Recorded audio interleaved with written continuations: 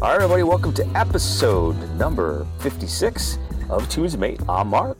And I'm Ray. And Ray, this week we had a great opportunity to catch up with Jason Lee McKinney. Now, he's got a band, Jason Lee McKinney Band, but he recently released his latest album. But after catching up with him, I realized, wait a minute, he's released 3 albums over the last 2 years during this time. And that's exactly what we've been talking about, this gigantic release of information. But his whole attitude was like, well, now I've got tons of songs to go out on the road and tour. Yeah, it kind of creates a situation for yourself, right? You've got all this kind of downtime to write a lot, and that's what you do. And if you're really devoted to music, that's what you're going to do. And then, as he said, you've got a whole catalog of songs to go touring with. And so bring it on, right? Yeah. And what I thought was interesting is he did a cover album. He did a Christmas album. Mm-hmm. Then he has this latest one that I listened to it and I started thinking, I mean, this really sounds like an album of faith because there were gospel singers, but at the same time, it was definitely had some soul in there and some really catchy tunes. And I think that's interesting that, you know, as all these different musical outlets that he basically said now he has to stop creating because he has to go promote. And I think that's a hard choice for many artists where you got to stop creating new things and now you have to focus on the thing you just did and try to hold back that urge. Yeah, I think, it probably depends on the artist. I know that, it seems to me that if you made something that you love, you're going to want to go out and promote it. I know, the limited little bit of songwriting that I do, when I write something that I really like, I play it over and over again. I don't get tired of playing it. So I think that in some ways this makes sense to me in the sense that he put together this album that's got this real, as you said, this real spiritual side. It's clearly drawing on American gospel, blues, and then of course rock and country as well. And it's got some great sounding stuff, especially the one track Unified. I really, really, really, really dug that one. And it's got some clear messages there about, it's got freedom and there's some biblical undertones to the gospel stuff. And so it seems to me that if you've got this stuff all put together, that you want to go out and sort of spread the message, so to speak. And so it makes sense to me. Well, it was a great interview. I hope everyone enjoys it. We're going to jump right into it. And when we come back on the other side, we'll catch up a little bit about Tunes Mate and think about what Jason said during his interview. All right, everybody, welcome to another episode of Tunes Mate. And I am honored to be joined by Jason. How are you? Hey, how are you? I'm doing good. How are you? Good. And you've got a new album, and it's the Jason Lee McKinney Band. And Mike Farley and his crew introduced me to your music. And I got to tell you, I went through the album. And I went through it a couple times, and there was a couple songs that kind of grabbed me as I went through. And I know you poured your heart and soul into this, so there's definitely, I can just tell the way you put all the tracks down. What drove you to write this new album? Well, it's interesting. We've always blended the same elements, folk, blues, soul, funk together. A little bit of alt country in there too at times. But we're what's on the surface can seem like we can't make up our mind what we want to be. But it's really more that we're very influenced by American music, particularly music that is birthed out of rural America. If you think about blues, folk, country, soul, gospel, it's all sort of birthed out of rural America, really out of American poverty. There's something about people that are subjugated, that they come up with art that is super meaningful and feeling. And so we've always sort of had that blend. With this album, we did 2 things in particular that were intentional. One is we wanted to really sort of emulate and do a nod of the hat in a way that was very plain language that we are pulling references from field songs. We are pulling references from, we're not trying to hide or disguise anything.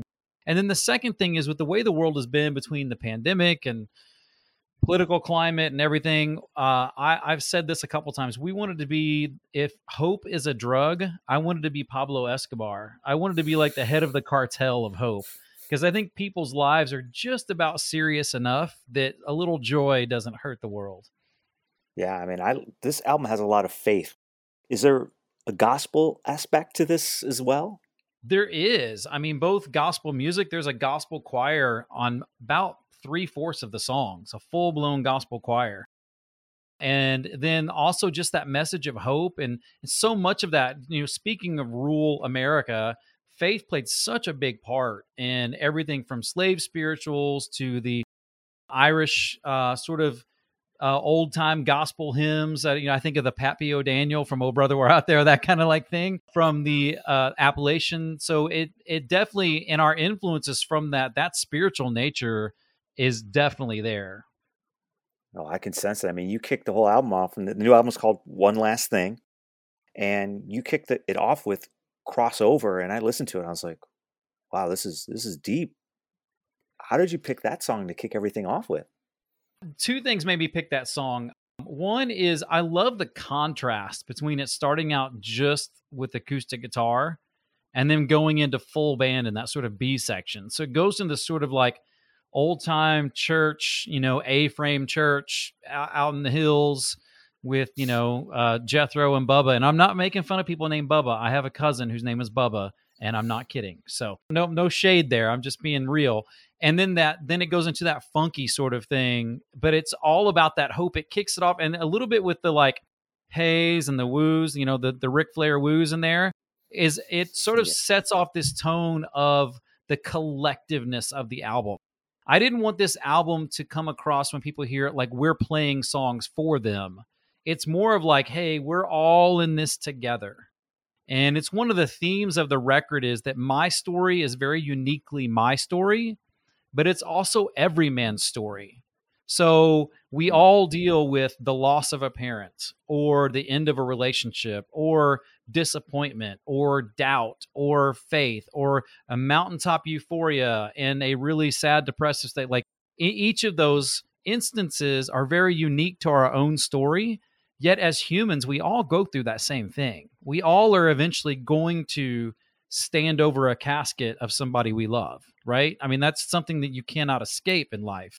So I wanted the collective nature of the album to hit people right from the start. And I think Crossover does that because the background vocals, while they're very important, they don't require you to be able to sing harmony. It's just you're just saying hey and woo, and anybody can do. I mean, Ric Flair does that, right? So anybody can do that. Well, I sensed it. I felt the same, that I think a lot of these songs, it's very contemporary sounding, but the same point is there's a lot of history, and I feel as though I could sing along to these songs. And you talked about the choir. What was the decision there? Because I don't even know in the recording process how you pull that off. That's amazing. Yeah, for somebody who's on a small label like us, it's definitely a little bit of, it's not trickery. We actually did it with a real live gospel choir, but we just pulled favors with friends. I happen to know people who are in a gospel choir and sort of pulled them all together and convinced them of the importance of the record. And we all got together and did it in one night, and just really in a celebratory way, just saying, hey, we're just here. And I got very loose with them. Like, hey, if you guys feel like doing ad lib runs, or you feel like calling out extra, like in gospel music, one of the things I love is that if somebody in the choir is moved and like nobody's clapping, and you just sort of hear that random clap that just starts, somebody just not even on rhythm, they're just clapping because they're feeling the emotion, encouraging them to do that. Do just what you would do as if you were in church. Like, don't hold back. This isn't a recording session. This is just, we're just having this experience together. And I think that really helped. And the choir was excited to be there. And I think they did a great job. And you could tell in the end result, it really adds a lot to the recording. And it just kind of pulled me in. I noticed that immediately. Like you said, it's right off the first track. And then you go down a little bit deeper. And another one that kind of jumped out to me was Lighthouse. I listened to that a couple times. And what's the story? I mean, obviously there's a story in the song, but how did that song just come to you? This is going to sound really weird, but it's the truth. So sometimes the truth is strange. I woke up dreaming that chorus. And it's total, like the same key, the chords, the melody, the lyrics, dreamt. 3:00 in the morning, woke up, had to run downstairs. My wife thought the house was on fire, thought I was crazy, and record that into my phone immediately. Because as we all know, inspiration hits you, but if you go back to sleep, it ain't going to be there in the morning. Like it's just gone. And when I woke up the next morning and read it, it moved me because when I was dreaming it, I didn't even realize what the song was about. But it's just sort of fatherly advice to my son. I have 4 children, one of which is quite a bit younger than the others. That's called a second marriage, kids, and she's younger. So that's how that goes. Well, I have 3 kids that are grown, but my one child is 8. He's an 8-year-old. And it's just sort of fatherly advice. And that whole chorus, that's all it is. I didn't even realize that's what it was when I dreamt it. When I got up the next day, I was like, oh, this is a song for my son. And it's a song for my son, me giving him advice so I wrote the verses kind of around the fact of like, hey, he's going to have a portion of his life to where I'm not here anymore. And I want him to be able to reference back to this song and be able to get through the major things in life. And like almost as if his dad is still there, still giving him advice, even after I'm gone. Yeah, it was amazing. I mean, you just telling that story reminds me of, I think Billy Joel did the same thing on River of Dreams. I think he woke up and it's even one of the, in the middle of the night, I think he says that as a lyric. So it sounds like you get a lot of inspiration from writing. And is that typically how your songs come together? Is you just kind of inspiration, or are you one of those where you sit down and I'm going to write a song today? I would say I don't get inspiration as far as like to sit down and write a whole set of lyrics very often or music, but I get conceptual inspiration. Like I'll generally know what I want the song to be about or what I want it to feel like before anything else comes. And once that happens, then it's usually pretty quick from there. One of the things with this album that's unique is I have several degrees and one of them is in philosophy. And I was doing a lot of writing. And so like there's a lot of references to like 12th and 13th century philosophers and mixed within this sort of old rural music of America. I actually just released a philosophy book on Wordcraft Publishers. And so that's another sort of hat I wear. And so there's a lot of that stuff where I'm quoting like Saint Bonaventure or Aristotle in the middle of this song that sounds like it was written for Appalachian churches and should be played on a fiddle. So I don't know if that works or not. It felt like it flowed good to me, but I guess that's not for me to decide ultimately if it worked. Yeah, I was reading your bio, and it sounds like you've got so many hats, like you said, you wear. And it's interesting how you've got these different creative outlets, writing books, creating music, and it sounds like you're constantly inspired. Do you have to continually kind of weigh where you're putting your energy? Absolutely. And I wouldn't say I'm great at it always. I've come across a term recently called toxic productivity. And of course, everything is toxic these days. Everything, you can have like toxic breathing at this point. But I do think there's some validity that I'm trying to learn, because we put out 4 albums in the last 2 years. And the philosophy book, it's a philosophy book that's 400 pages of like pretty heavy, weighty stuff. That now I'm just sort of in this like promotional phase, right? Mm-hmm. So December we put out a Christmas record. Last year we put out a covers record, which we really couldn't tour on because of, and then 2020 we put out pieces. And so now we're sort of really getting to tour on the past 4 records. And I put out a book. So the whole like creating something new really isn't in the cards right now. It's promote. And so I'm having to learn to just be and exist in a non-creative phase.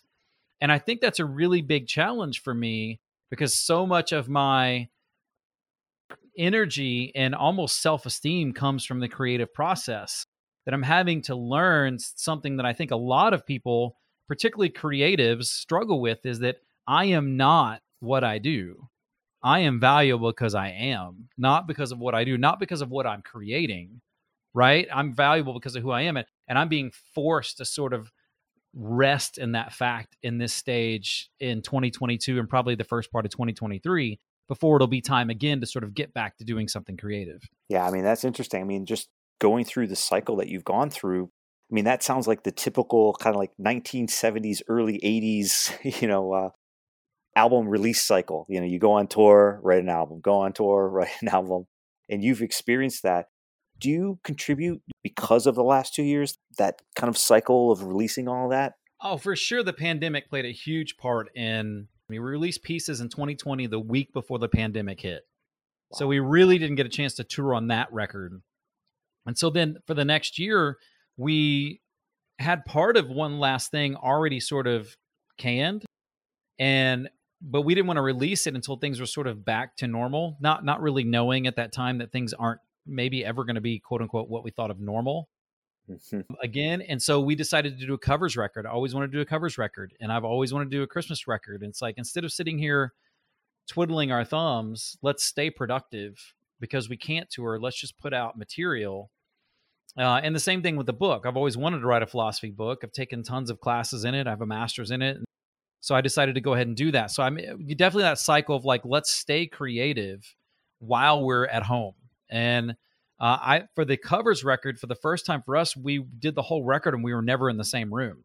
We've always been like done stuff at Zebra Ranch or at Ardent where like ZZ Top recorded. We're super nerds for like, this piano was what Wild Horses from the Rolling Stones, played on. And we're nerdy about that stuff.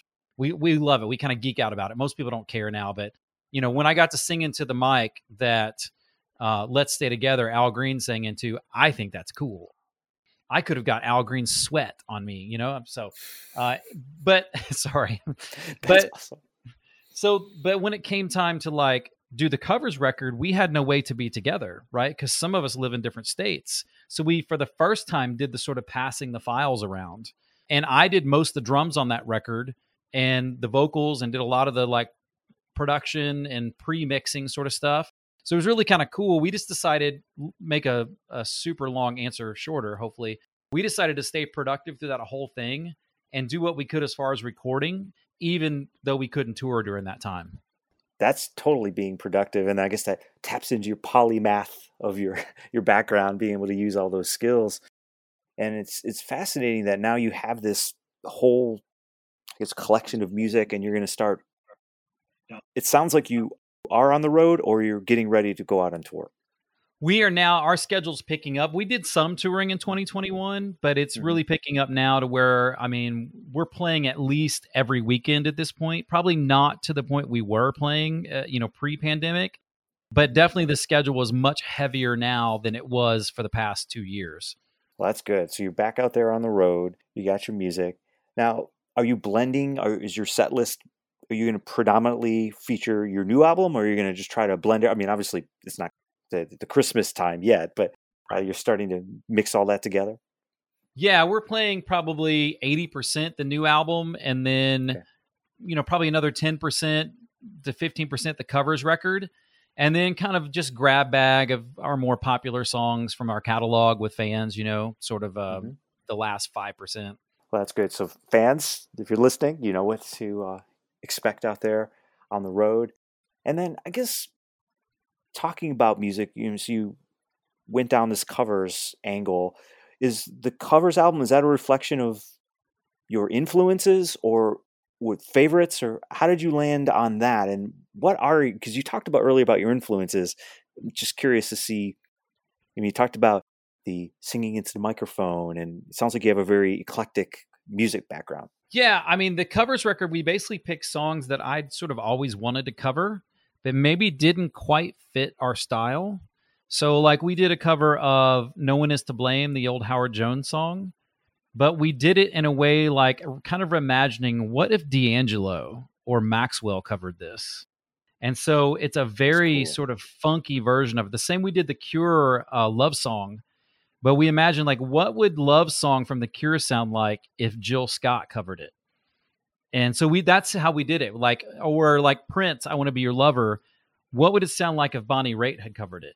So that's how we sort of approached it. Like, what would it be like if this artist covered that artist? And then we sort of blend those two things with our style. It's cool. It's like a mashup. Yeah. So they're all sort of reimaginations. Like they're all, they sound very, very different. We did a really funky version of Whipping Post from Allman Brothers. I'm going to have to check this out now. I definitely am enthralled by the latest album. So, see, I think this is what's going to happen here, Jason. You're going to head out there. You're going to start playing the new stuff. People are going to want to go back and find out, your older catalog. And that's the whole goal of TunesMate. Our goal is you mentioned Howard Jones. I mean, our site is featuring a lot of these cuts that, you get used to, songs by certain artists, and you don't realize, like we featured, you hear the Cars, that's a big 80s group out there. But what about the hit that went to number 33? They don't play that one. So it is interesting how we get stuck in these music cycles, but we necessarily aren't thinking of other artists that may sound similar, or other artists that maybe were at the same time that you didn't listen to because you were so focused on one artist.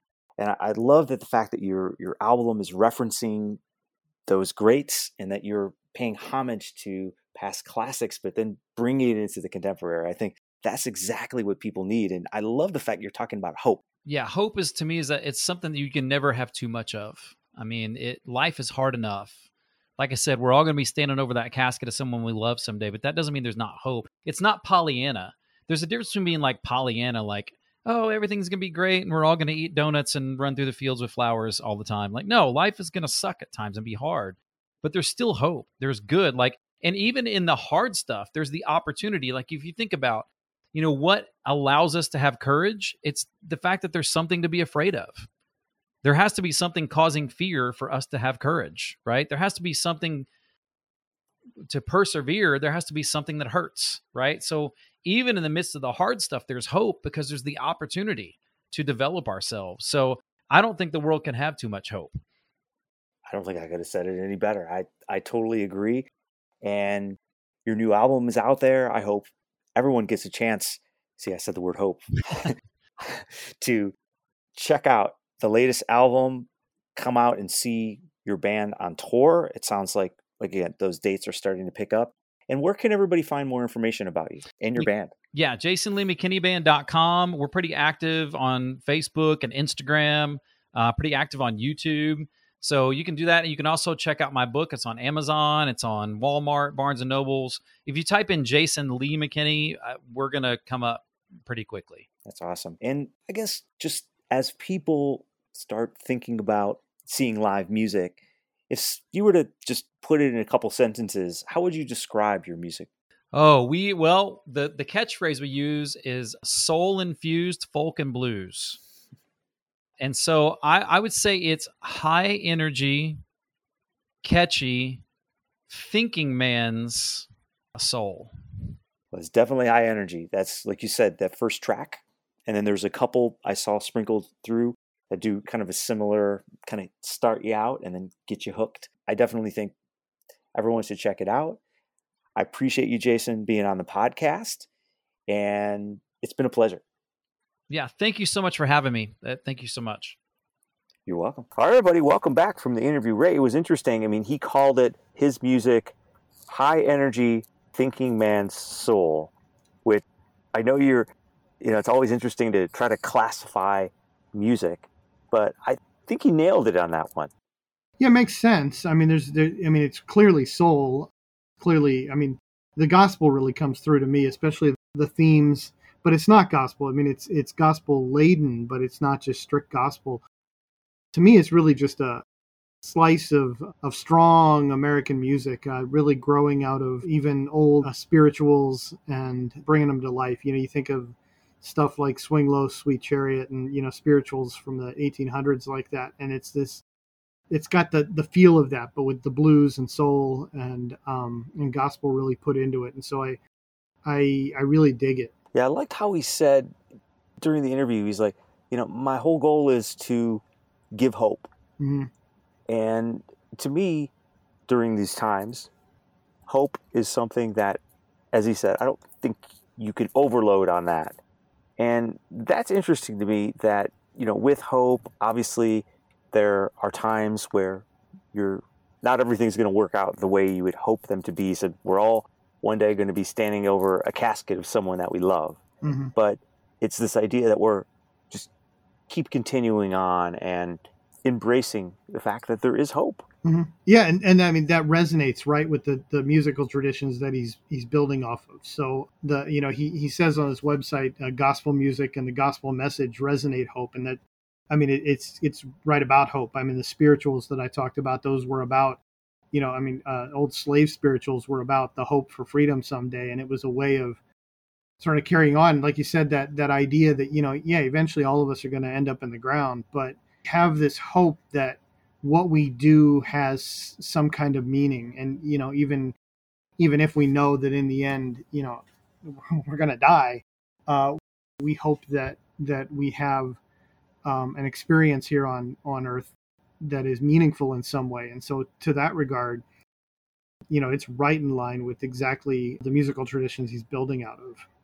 Part of that, there was a discussion around, okay, so, there's this hope that's going to be there, but then his album is really reflecting that later on his kids may go back and listen and have messages. And there is kind of a cheesy segue here, Ray, that I saw you recently posted about Kate Bush and her song that has been featured in Stranger Things and how that's lasted. And that's something that, we're going back, is it 30 years, that song? And it's amazing, that question that you posed about, just thinking about the longevity of songs, in relation to what, Jason Lee McKinney was talking about. Yeah. Clearly there are songs that span generations and that last generations. I caught my son singing Rocket Man the other day, and I'm like, oh, that song? And he reminded me it's because Elton John and Dua Lipa, put it together. They had that mashup that included that hit the chart this winter. But, the Kate Bush one, it's really something that came back, that, running up that hill, and even you think of Kate Bush in general, Don't Give Up, and the rest of her catalog, many of us in the 80s knew who she was, into the 90s even knew who she was. But to younger generations, they really haven't had exposure. And so it's really been interesting to see this idea, oh my gosh, who's this artist? And Gen X folks being like, yeah, either, acting all smug about it, or being like, yeah, come enjoy this artist that we knew. And I talk about the one guy, Eric Alper, that I follow on Twitter, and he asks questions all the time on Twitter. It's almost 4 years ago, said what 80s song, if released today, would still be as successful as it was back then. And I mean, for 4 years, I've been thinking about that. And I think, well, Don't You Forget About Me, might that be more, just as successful? Or, I'd go through any number of other songs. And I mean, we have the answer. Literally, this is back in the time. This is not back in, because it didn't hit the top 10 the first time, peaked at number 30 in 1985. And here it is hitting the top 10. So I think, Kate Bush is our answer. And it does show that a song can resonate across generations. It can have new life. And we saw that in the 80s, right? Think of Benny King's Stand By Me, for instance. A song from the early 60s that comes back and becomes a hit, a top 10 hit in late 1986, early 1987. So, and again, that was, this is Kate Bush is a TV Netflix tie-in. Stand By Me was a movie tie-in. And we see that idea that music can come back. And really, if you watched the Stranger Things season, that there's a theme that's actually brought up there about the power that music can have. Yeah, I was floored. I loved that. And I'm so glad that question was answered, Ray,